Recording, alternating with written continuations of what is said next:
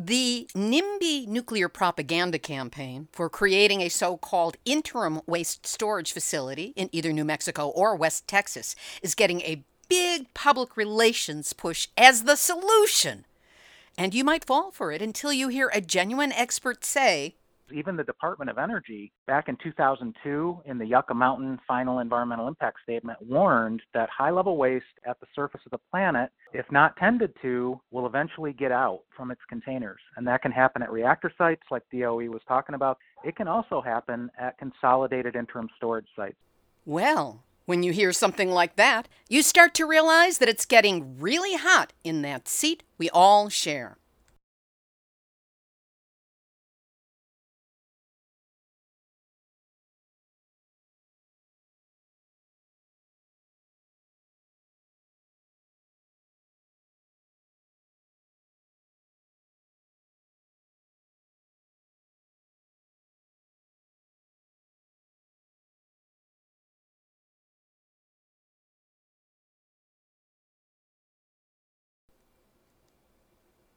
Welcome to Nuclear Hot Seat, the weekly international news magazine keeping you up to date on all things nuclear from a different perspective. My name is Libbe HaLevy. I'm the producer and host, as well as a survivor of the nuclear accident at 3 Mile Island from just 1 mile away. So I know what can happen when those nuclear so-called experts get it wrong. This week, a special full-length report on the crisis in what to do with high-level radioactive waste created by nuclear reactors. Currently, over 80,000 tons of the stuff that is deadly for hundreds of thousands of years, and more is being created every day. We'll talk with 4 genuine experts. The first, with an overview on the issues surrounding the proposed high-level so-called interim radioactive waste dumps, is Kevin Kamps, nuclear waste specialist for Beyond Nuclear. On Nuclear Hot Seat, we go over the problems of nuclear waste storage quite often. But review for us some of the reasons why the Consolidated Interim Waste Storage Facility in New Mexico is not a good idea.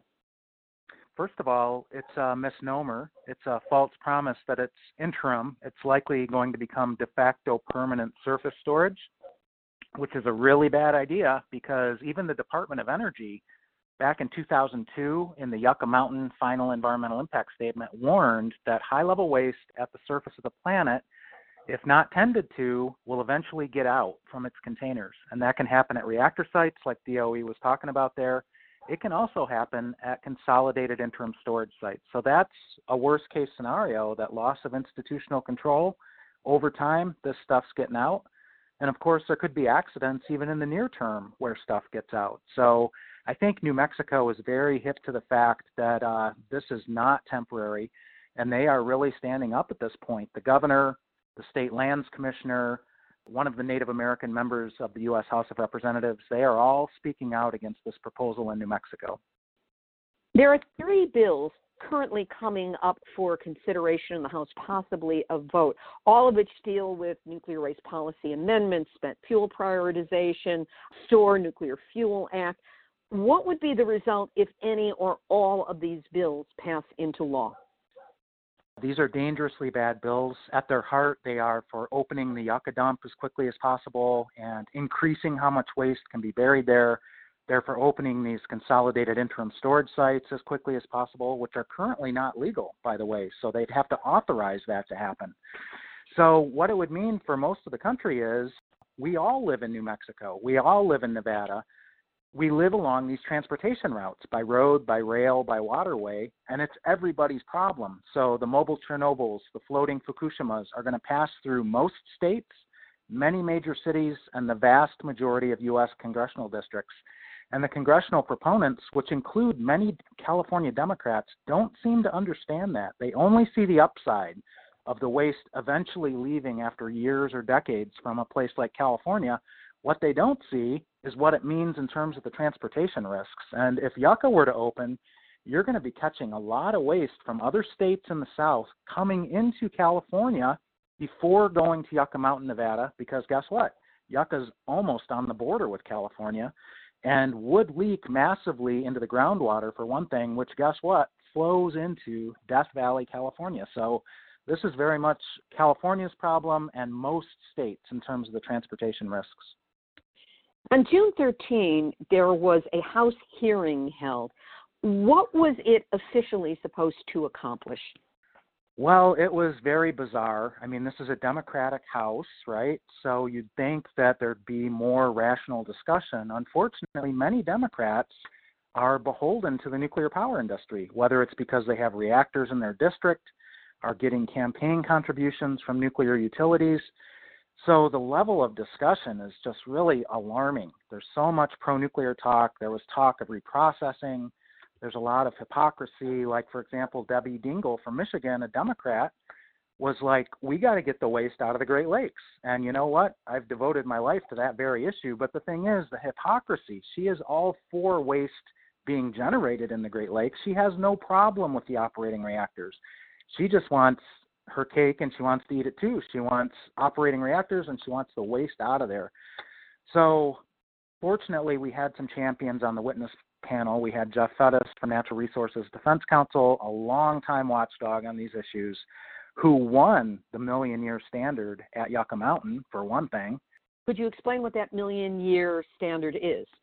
Yeah, the U.S. Environmental Protection Agency wanted to cut off regulations at Yucca Mountain after 10,000 years, conveniently just shy of when the radioactivity was going to begin to leak massively, according to the computer modeling.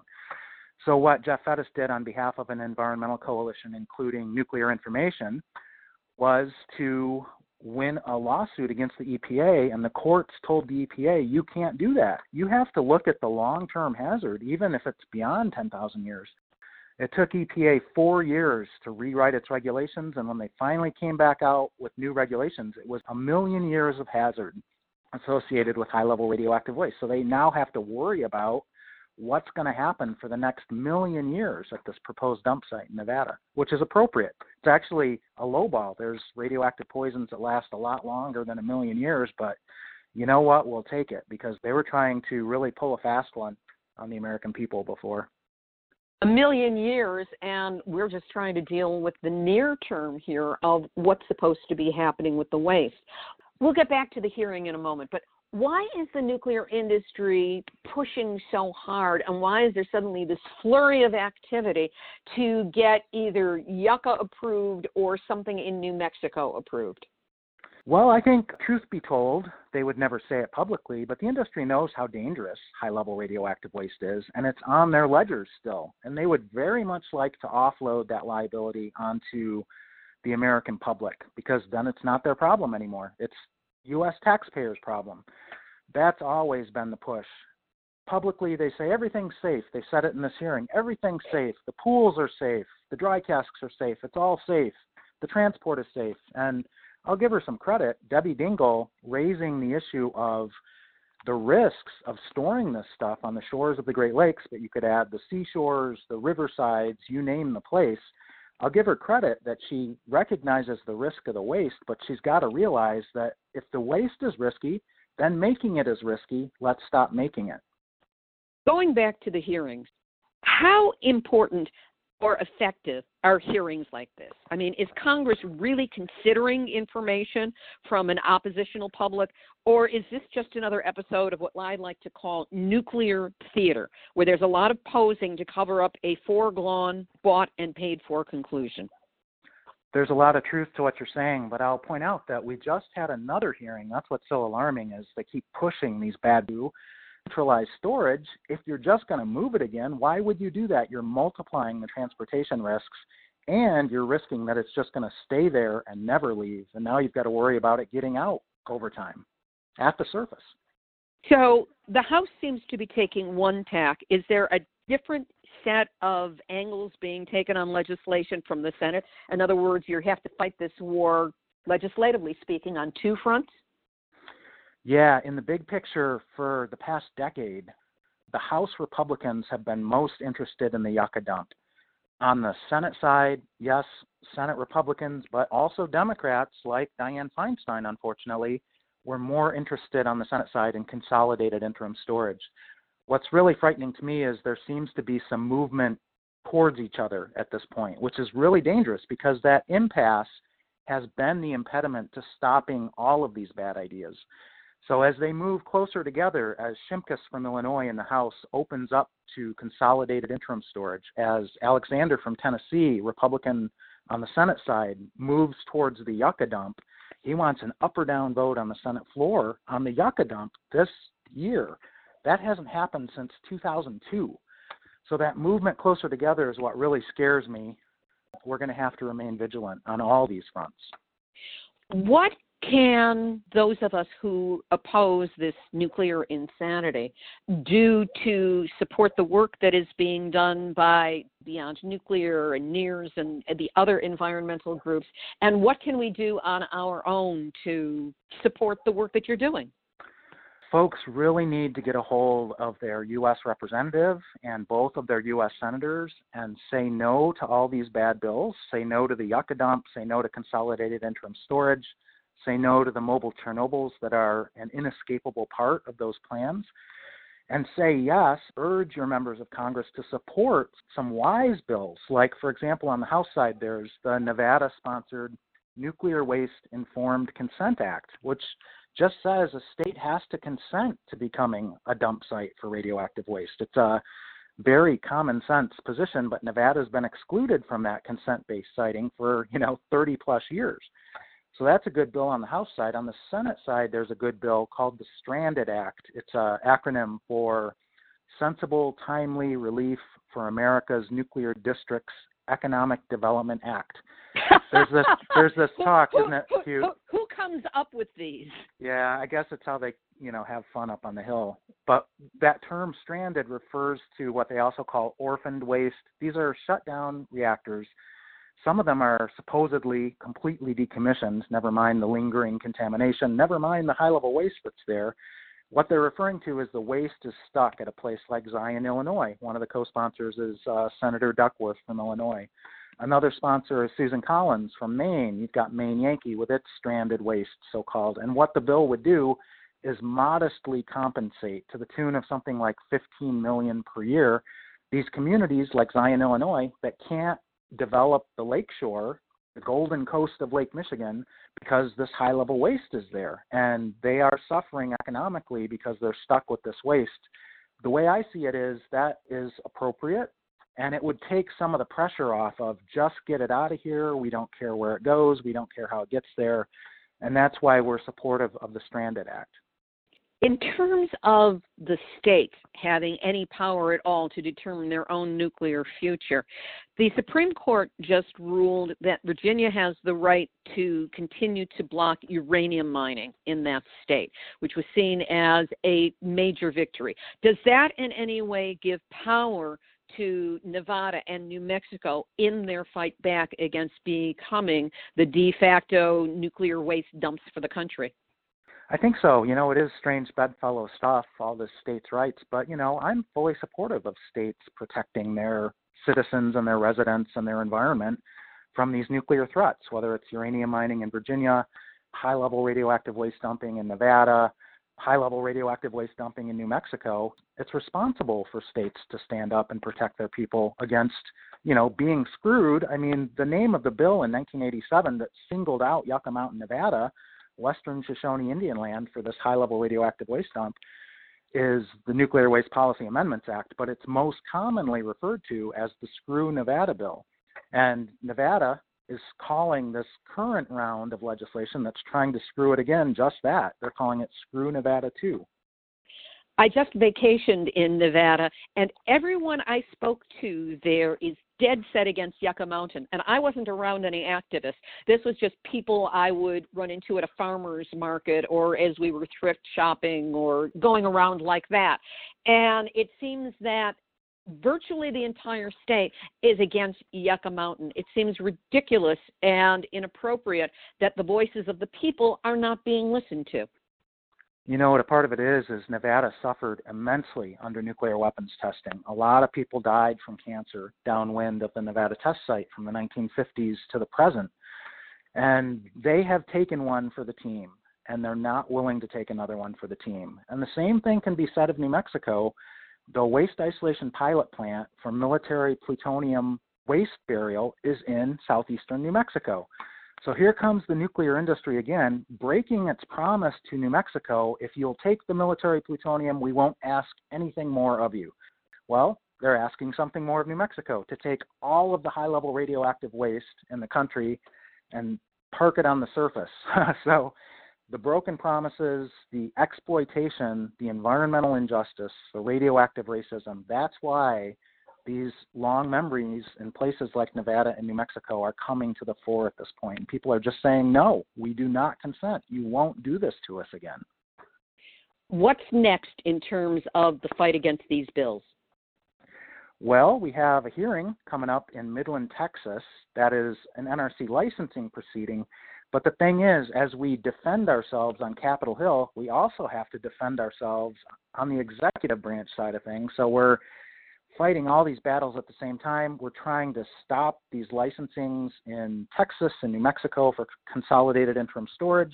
If we lose, and we will, before the Nuclear Regulatory Commission, it's a rubber stamp, then we take it to the federal courts. We will appeal the NRC's rubber stamp to the federal courts, and all at the same time defending ourselves on Capitol Hill, where the illegality of consolidated interim storage currently, and it is illegal, it's clearly illegal. Holtec's top lawyer even admitted that in the kangaroo court proceeding in Albuquerque last January.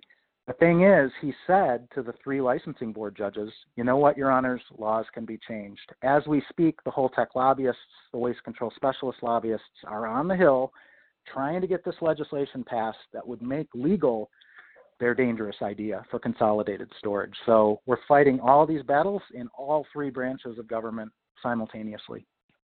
It sounds exhausting, and my hat's off to you and the others who are battling this at the high level. Anything that Nuclear Hot Seat can do, or the listeners to this program can do, please keep us informed and let us know so that we can engage in the further battle. Great. Well, there's congressional recess coming up. Members of Congress, senators and representatives are going back home to in-district. And so I encourage people, get together with your friends, your allies, and demand a face-to-face meeting with your members of Congress. They work for you. You pay their salary. And just tell them what you think about these bad ideas. And we can overtake the influence of the nuclear power lobby in that way. They live in fear of their constituents finding out about this stuff and holding them accountable. So that's our challenge, is to rise to the occasion. Sounds like a great way to spend the congressional recess. Hey, get to know your government. That was Kevin Camps of Beyond Nuclear.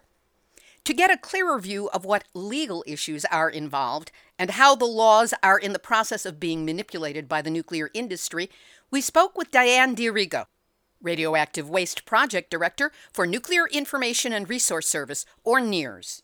We've been discussing the problems with the proposed consolidated interim storage space being built in New Mexico. And there are legal issues involved with this. And the question is, who's got the law on their side with this? So with the nuclear industry pushing so hard to get this dump sited, what, if any, laws support them in this or contradict them on this? The Nuclear Waste Policy Act that is now the law of the land in the U.S. It's the 1982 Nuclear Waste Policy Act passed, and in 1987 the amendments passed. So under that law, it is not legal to have centralized interim storage. What happened in 1987 when the Amendments Act was passing is that there was a nuclear waste negotiator set up to spend about 3 years looking for volunteer. The primary target was Indian tribes, Indian nations, and the other opportunities were for the public, anybody whose community or county or state or whatever wanted to volunteer. The Nuclear Waste Negotiator was set up under the 1987 Nuclear Waste Policy Amendments Act to find places that wanted nuclear waste dumps. The negotiator was given money to give to anybody who was interested, and then they would get to the next step of finding out more. So it was a process. During the 3 years, from 87 to 90, that the negotiations and the energy looking for volunteers took place, There were some tribes that considered being interim storage sites for high-level waste. One was at Prairie Island. They didn't go as far as the Mescalero Apache. The Prairie Island Nation is in the headwaters of the Mississippi River up in Minnesota, and that's where the nuclear reactors are, up in Prairie Island. There's 2 units right on Indian land, right next to the school, and the high-level waste is building up right on that island. It's absolutely not a place for it to be. But they were looking at the possibility of using adjacent land to the river to being a centralized interim storage site. At the time, the term was monitored retrievable storage, or MRS, but it meant the same thing, a supposedly temporary place to bring high-level nuclear waste. The Mescalero Apache Nation, which is in New Mexico, they also considered, and they went much further into the consideration process, but in the end, both of them and anyone else that had considered said, no thanks, we've checked it out and we're not going to do it. So the way that the law had been written is that the centralized interim storage, or MRS site, would be a site that would be temporary, but it could never open until a permanent repository was already operating. So without a permanent repository operating, any interim storage site is illegal because of the clear and present danger that it would become de facto the permanent dump without meeting any permanent criteria. So the Nuclear Waste Policy Act for that 3-year window was allowing for consideration of temporary storage, but once that time period ended and there wasn't anyone, that whole type of dump is not even legal under federal law. Even if it was, it would only be legal if there was a permanent repository operating before it could operate. So it's illegal under current law for there to be an interim waste storage site without a permanent one, which of course they're all referring to Yucca and... Well, no. I mean, it doesn't have to be Yucca. It's any permanent repository. I think that's an important distinction, is that Yucca Mountain is a proposed permanent dump, which is not going to ever operate as a permanent dump for a variety of reasons. Environmental and technical criteria, political, violation of environmental justice, and violation of the sovereignty of the Western Shoshone people.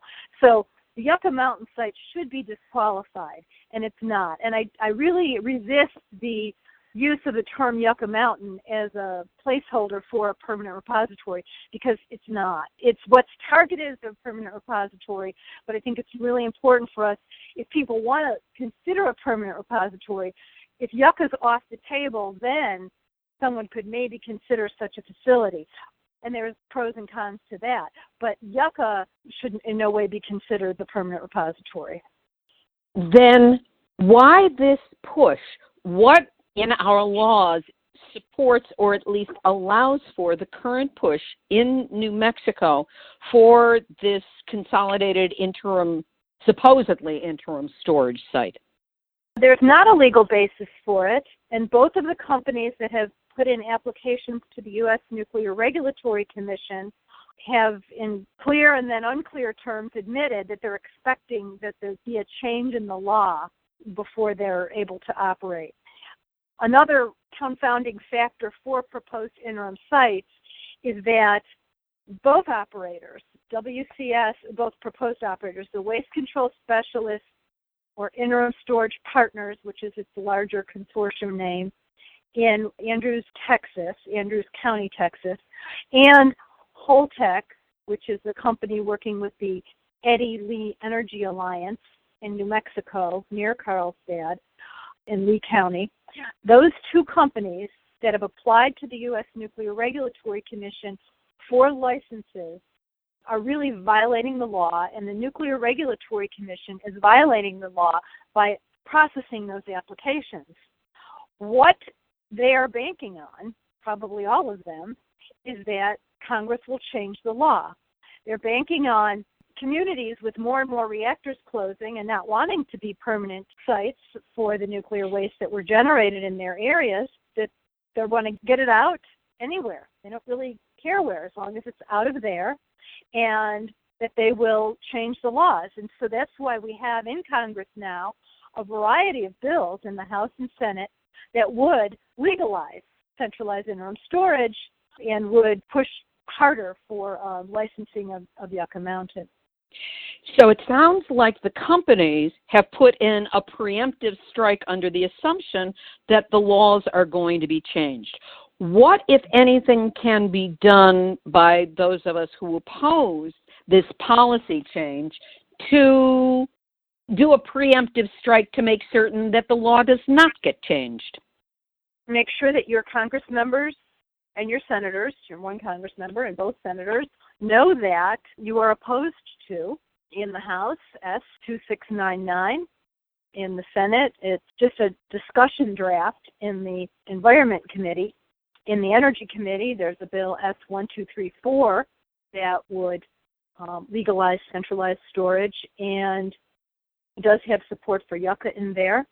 So it's S1234 and a discussion draft in the Senate. It's in the House, HR 2699. There's also HR 3136, which is sponsored by Congresswoman Matsui, who has the closed reactor and nuclear power reactor in Sacramento in her district, Rancho Seco. It's been closed for decades. And her bill would legalize centralized interim storage. And so it would change the existing law to make it legal to have at least a pilot plan, if not a whole hog, centralized interim storage site for waste to go supposedly interimly. The other provision in federal law that exists now is that the utility companies and the merchant owners of nuclear power reactors are expecting to turn over their high-level waste, the irradiated fuel at every reactor, spent as it's called, irradiated fuel, to the Department of Energy. And the law says that at the time that it goes to a permanent repository, that's when the Department of Energy, i.e. the U.S. taxpayers, take title and liability to the waste.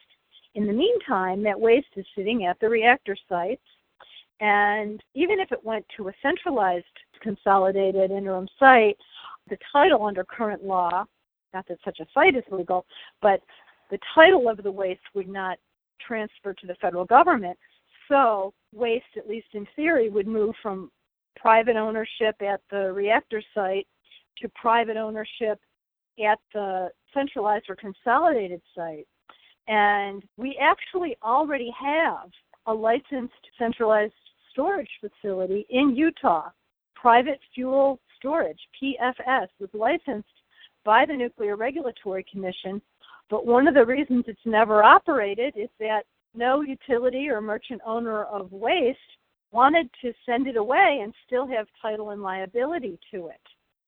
So these sites are not going to work, these two that are proposed now, unless the law changes and allows for title and liability to the waste to shift to the taxpayers when they move. So that's one of the things that would happen with some of these bills, so that these companies would not actually have liability and ownership. They would just be, as it's been called, a parking lot or a consolidated dump. And we would, in the meantime, for the next 20, 40, 50 years, we would have high-level nuclear waste moving on our roads, rails, and waterways across this country.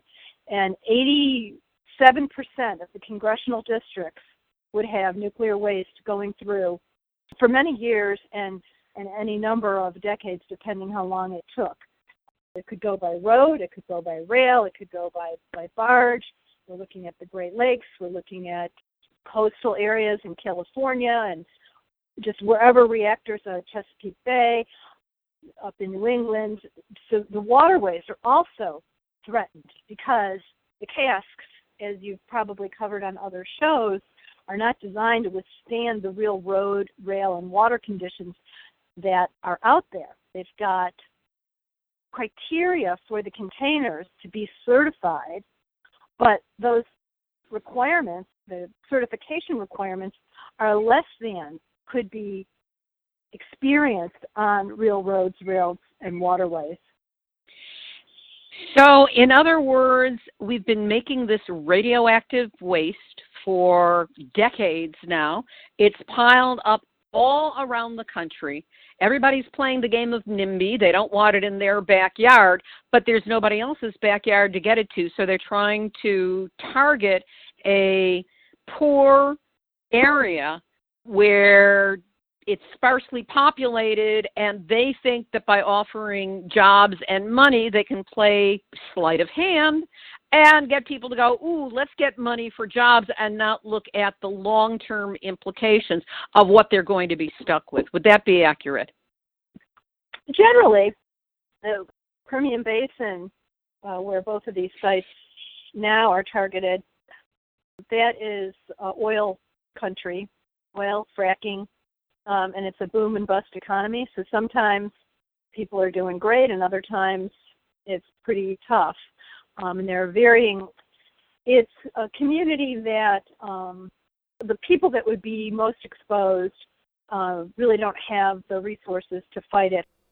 Diane D'Arrigo, Radioactive Waste Project Director for Nuclear Information and Resource Service, or NIRS. We'll continue this Nuclear Hot Seat special on the radioactive waste crisis with on-the-ground reports from New Mexico and West Texas. We'll do that in just a moment, but first, so many nuclear issues, so little time, and yes, it's always best to get on-the-ground coverage of what's happening. That's why next week, I will be traveling to Navajo Nation in New Mexico to cover the 40th anniversary of the Church Rock uranium mining disaster. That spilled 94 million gallons of radioactive waste into the Puerco River, which then flowed more than 80 miles downstream, contaminating water, land, and people, and it has never been cleaned up.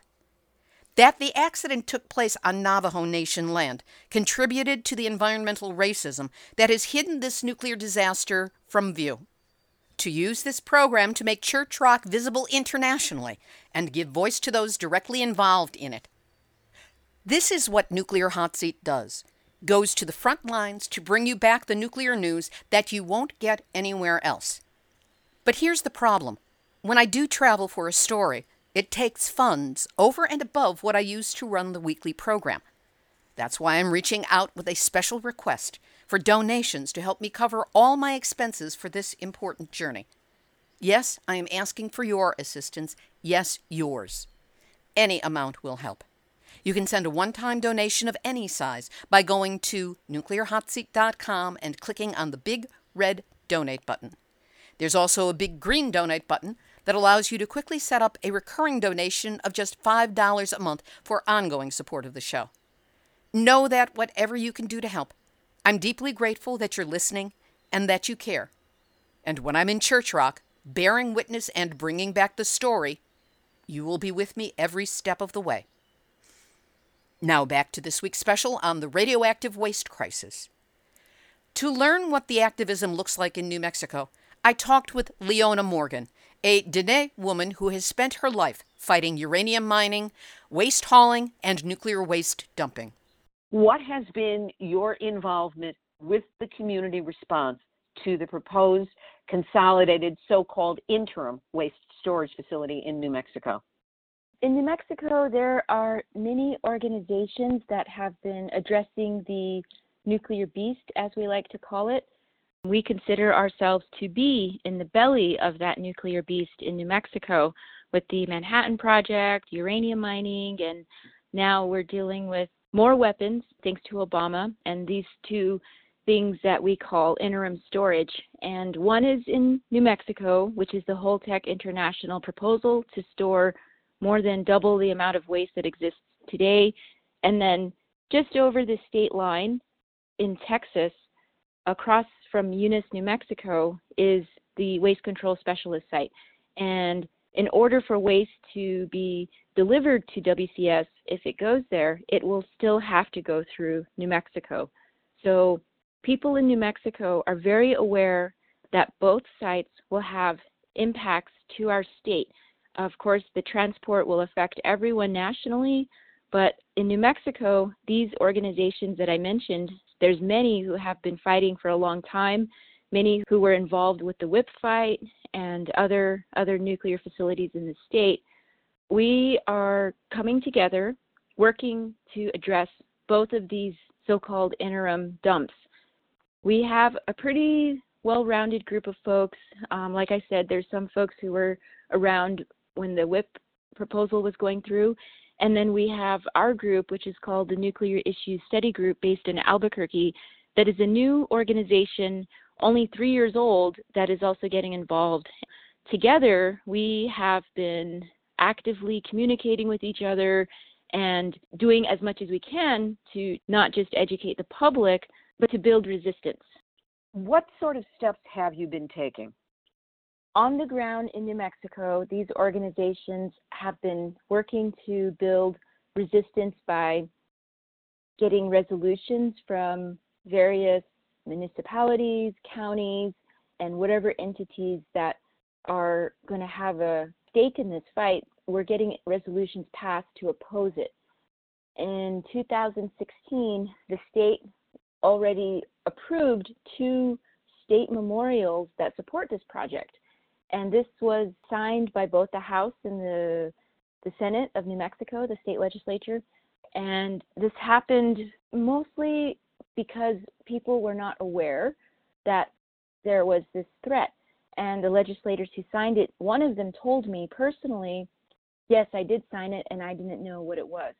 So he was a little bit embarrassed.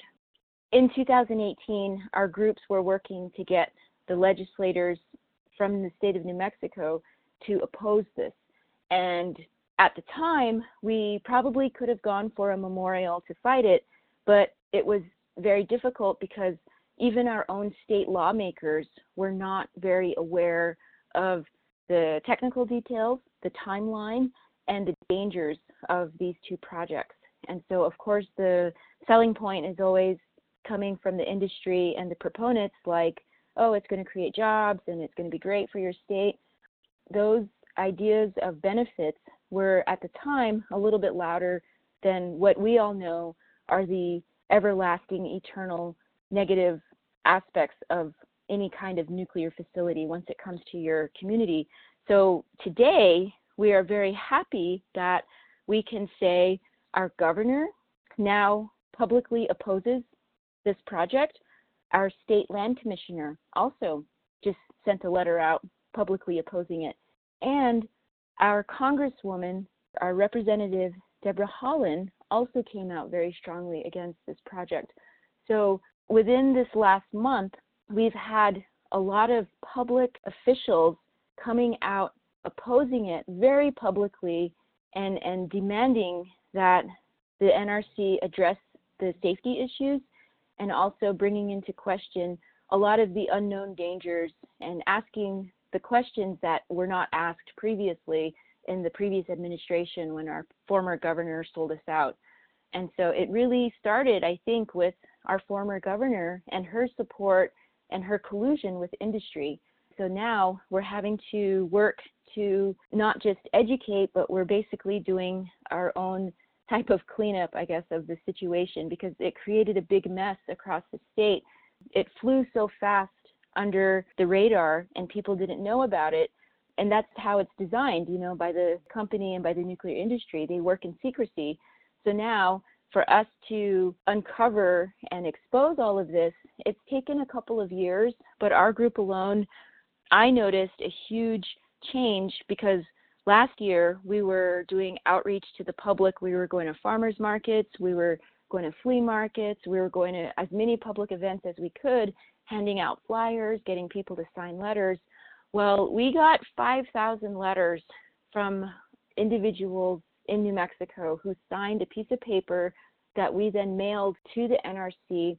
Some of them we hand-delivered when they were doing their scoping of the beginning part of their NEPA process.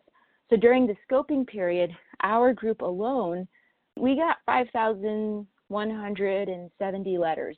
And out of those 5,000 letters, if we calculated who did we actually speak to, I'm sure we spoke to at least 10 to 15,000 people individually doing that one-on-one education to the public as volunteers. However, the NRC, they came back and they said, oh, we got 6,000 letters nationally. when all of the national groups were doing these type of letters, they counted a lot of them as form letters. And we know we had at least maybe 30,000. So in New Mexico and across the country, there were tens of thousands of letters opposing Holtec. But the NRC minimized that number, and we know we did the hard work. We know we went out and we went to the communities, we did presentations. Myself and some others went to the Navajo Nation, and there's also a resolution from the Navajo Nation, what's called the Dene Uranium Remediation Advisory Commission. They also signed a resolution opposing Holtec and the transport, as well as WCS, which is on the Texas side. And we have one resolution from a Navajo Nation chapter, which is the smaller governance of the Navajo Nation. Right now, there's also some education that's being done within the Pueblo government structure. There's 20 Pueblos in New Mexico, which are also their own indigenous nation, but they also have their own system, how they operate together. And so they're becoming aware of the issue. And in Arizona, we also started to talk about the transport issue, because with the fight that I'm also a part of, the indigenous fight called Hall No, there we're fighting the transport of uranium from the Grand Canyon to the uranium mill in Utah. And that issue alone was about transport. And so that opened the door for us to educate people that, okay, uranium is a dangerous type of transport, but high-level radioactive waste is also a very, very, maybe I would say even more dangerous risk than uranium ore. So yeah, most of the on-the-ground stuff has been education, outreach, and now people are beginning to act by getting formal opposition from their communities. So this has been great. This work will continue. Obviously, we have a lot more to do. We're going to have to step it up, and so folks should be seeing a lot more action coming in the next couple of years. It's clear that your group has been active in the best hands-on way in terms of one-on-one and to small group communication, because that has been proven time and again to be the best way to communicate difficult, dangerous issues that people would rather not pay attention to. What are the next steps that you see for yourself as an individual and for the groups that you are working with? Obviously, when you escalate your response to something, people start to do more direct action, more mobilization. That would just naturally be something that would happen as the fight is getting bigger. I can't comment on any of those, and even if we did have a lot of those types of interventions planned, I would not comment because that's not something you share publicly. But for the most part, the smaller building blocks that are happening now, there will be an incremental increase in how people will respond. And I think the organic process of non-activists, because right now it's mostly our groups, like I said, people who are already involved in the fight. But once it starts to reach the general public, I think that we'll see some type of organic growth of the movement. And my dream is to see it become a New Mexico issue for everyone who lives here in the same way that everyone in New Mexico, we love green chili. I think it would become synonymous with something like that people know New Mexico is very much a nuclear state. And that's not something we embrace. We embrace our green chili. We love our green chili. But I think on the opposite end of the spectrum, this is something every New Mexican needs to know for the sake of their personal safety and the safety of our environment and our future generations. Leona Morgan of the Dene people fighting against the nuclear beast. Finally, there is a site under serious pressure to host a high-level nuclear waste dump in West Texas. To learn more, we spoke with Karen Haddon of the Sustainable Energy and Economic Development, or SEED, Coalition.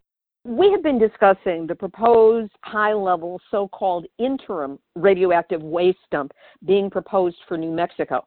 But there is also a proposed site for one in West Texas. Give us a little background on that site and what is being proposed. There's a company called Waste Control Specialists. They go by WCS, and they are trying to do consolidated interim storage, bringing radioactive waste the high-level radioactive waste from around the country to Texas. They would store it above ground in dry cask storage in West Texas in the county of Andrews, right near the New Mexico border. And they want to bring 40,000 tons, for starters, of this high-level radioactive waste. We anticipate that they would ask for more later. So this could potentially be the nuclear reactor waste from around the whole country. What is different, if there is any difference, between what's happening in West Texas and what's happening in New Mexico? Procedurally, there are a lot of similarities. The sites would be a little bit different. In New Mexico, the waste would be slightly below the ground. In Texas, it's totally above the surface. New Mexico is asking for more for starters. I think Texas certainly would ask for more over time. More what? More of the radioactive waste. Texas would certainly be wanting to extend their volumes over time. The way that WCS operates is typically like the camel's nose under the tent. They start with requesting one amount on an application, but certainly they plan to expand and would want to take more and more high-level radioactive waste over time. Now, are these two sites in competition with each other? Are they working parallel with each other? What relationship, if any, is there between them? The two sites are in competition with each other, but at the same time, there is nothing that would prevent both sites from operating. So we don't know what will happen. The judges, in my own opinion, may be likely to issue the license applications, but that doesn't mean that the sites will get built, and certainly there is a lot of opposition in both states. It sounds like they're engaged in a race to the bottom. Legally speaking, where does this stand now? Right now, we're in the process of the Nuclear Regulatory Commission considering the license applications. There has been an oral hearing by the Atomic Safety and Licensing Board judges in New Mexico, and we're about to have the one in Texas by the same three Atomic Safety and Licensing Board judges, and that will be in Midland on July 10th. And we're inviting people to come out and join us for that. At this hearing, will there be a chance for the public and for concerned organizations such as Seed Coalition to be making presentations? Seed Coalition will be represented by attorney Terry Lodge, who is representing about 8 different organizations, Public Citizen and others. But we will not be able to speak as individuals.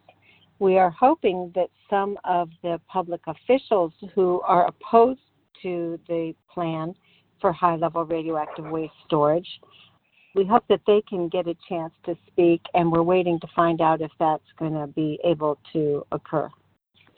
You know, I often refer to any kind of hearings that take place, or here in Southern California, the Nuclear Regulatory Commission community enragement panels, as opposed to engagement panels, which is what they call them.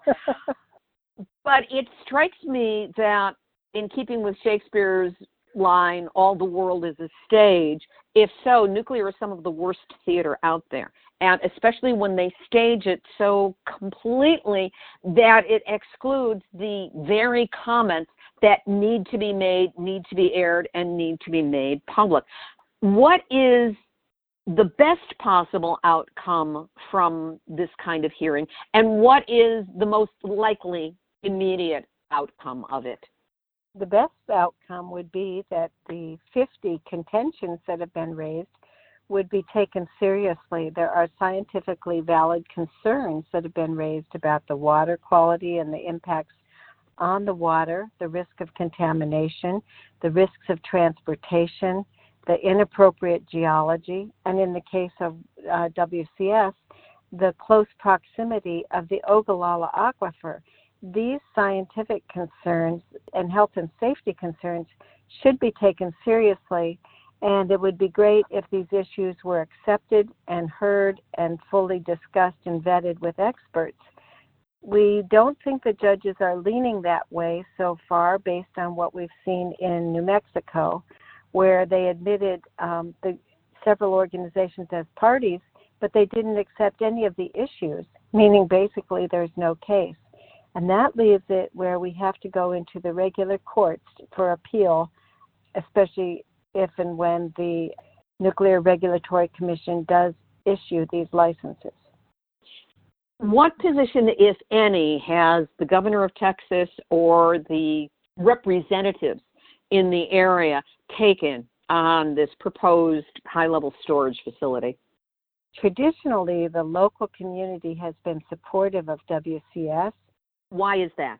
That is because there is economic interest, and when I say supportive, that's only the officials. The people on the street are opposed, especially when they figure out what's actually happening. But the county commissioners there were wanting to get income from the fees off of this site, and therefore they have been supportive from the low level and on up. We're seeing a change, though. We're seeing a shift in what's happening. We're seeing some of the conservative representatives from West Texas speaking out against the high-level waste. They realize that this is a threat to the local community and to some of the businesses, including the oil industry. And one of the oil companies has been speaking up, Fasken Oil, and pulling together a coalition of other oil and ranchers. So this is changing things dramatically to where there is now significant opposition even in West Texas and even among conservatives.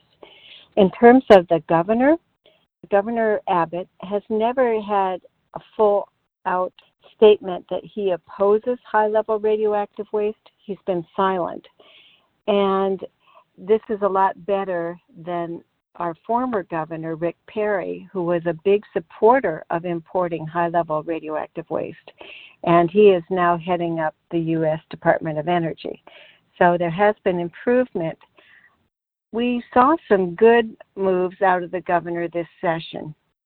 There were several bad bills that would help waste control specialists bring in more waste through decommissioning, and they would not have to pay the state the fees involved if these bills passed.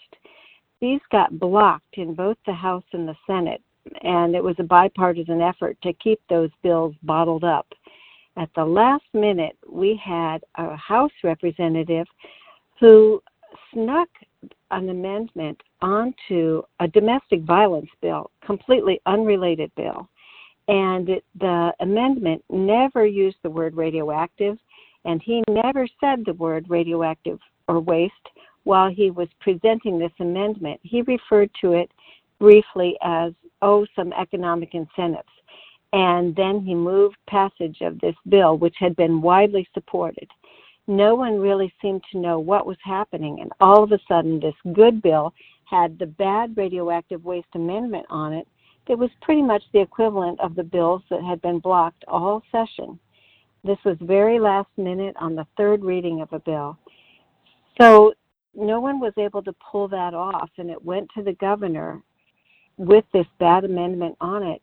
And he actually vetoed the bill, a good bill, and he regretted having to do it. He said, it's a good bill on domestic violence, sorry, but we can't have this bad radioactive waste amendment on it. So that was a great move on behalf of the governor. We were happy to see it. And it's a very much of a shift from how things have gone in the Texas legislature over most of the years.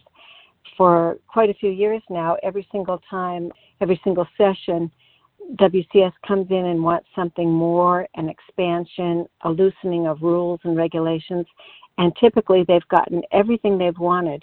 So this was a big change. We were happy to see it. Congratulations on that one. Too bad for the abused women, for the domestic violence victims. Absolutely. That was a major loss, and we were sad about that too. And certainly we were appalled that the House member, a Democrat out of Eagle Pass, had done such a sneaky maneuver and a bad move. I want to revisit what you said about oil companies now being on the alert and coming up to oppose what WCS wants to do. What is the thinking behind oil companies looking at a nuclear waste dump and going, we don't want that here? There's a growing recognition among oil companies, and not all of them are in agreement, but quite a few are on this page. They are concerned that the water could become contaminated, and they need the water. They're doing a lot of fracking. They're concerned that the oil itself could become contaminated. And the area in West Texas is a major oil-producing region, the Permian Basin, and it is producing at very, very high record rates right now. And certainly there are quite a few companies and ranchers and royalty owners who are very concerned that there could be multi-billion-dollar losses if anything went wrong. And even the perception of contamination could definitely harm the industry. In addition, they don't want their workers and families to have this high-level radioactive waste in the region. And often they cite the International Atomic Energy Agency policy as that it shouldn't be in an area where there is oil production, and have said that's exactly right. This is not the right place for this. Where does it go from here? Is this all a time of preparation for the July 10 hearing, or is there a further site that you have your eyes set on where the work is going to have to go? We certainly are putting a lot of energy in right now on getting the public to be aware of this hearing, to get people to come out and join us, to wear red to symbolize that we want it stopped. And we're doing media outreach, and we're doing Facebook notices, and we're trying our best to let people know what's going on and about the opportunity to participate. After this, we're going to continue to focus on getting additional communities to file resolutions in opposition to consolidated interim storage and to having this dangerous high-level waste come through their communities. We've had a number of communities, a total of 8 cities and counties in Texas so far, have passed these resolutions, and they've been major cities like Dallas, San Antonio, El Paso, Midland, the Midland Chamber of Commerce, and even Midland City Council.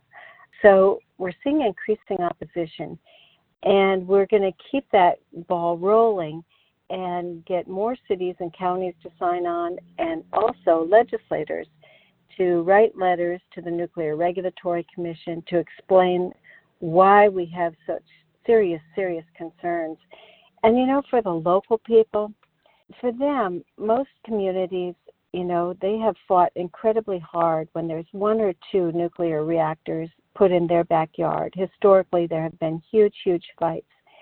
But for the local community in Andrews and in Eunice, New Mexico, which is 5 miles from the site, this means the equivalent of as many as 100 nuclear reactors, the waste coming from many nuclear reactors, all in their backyard.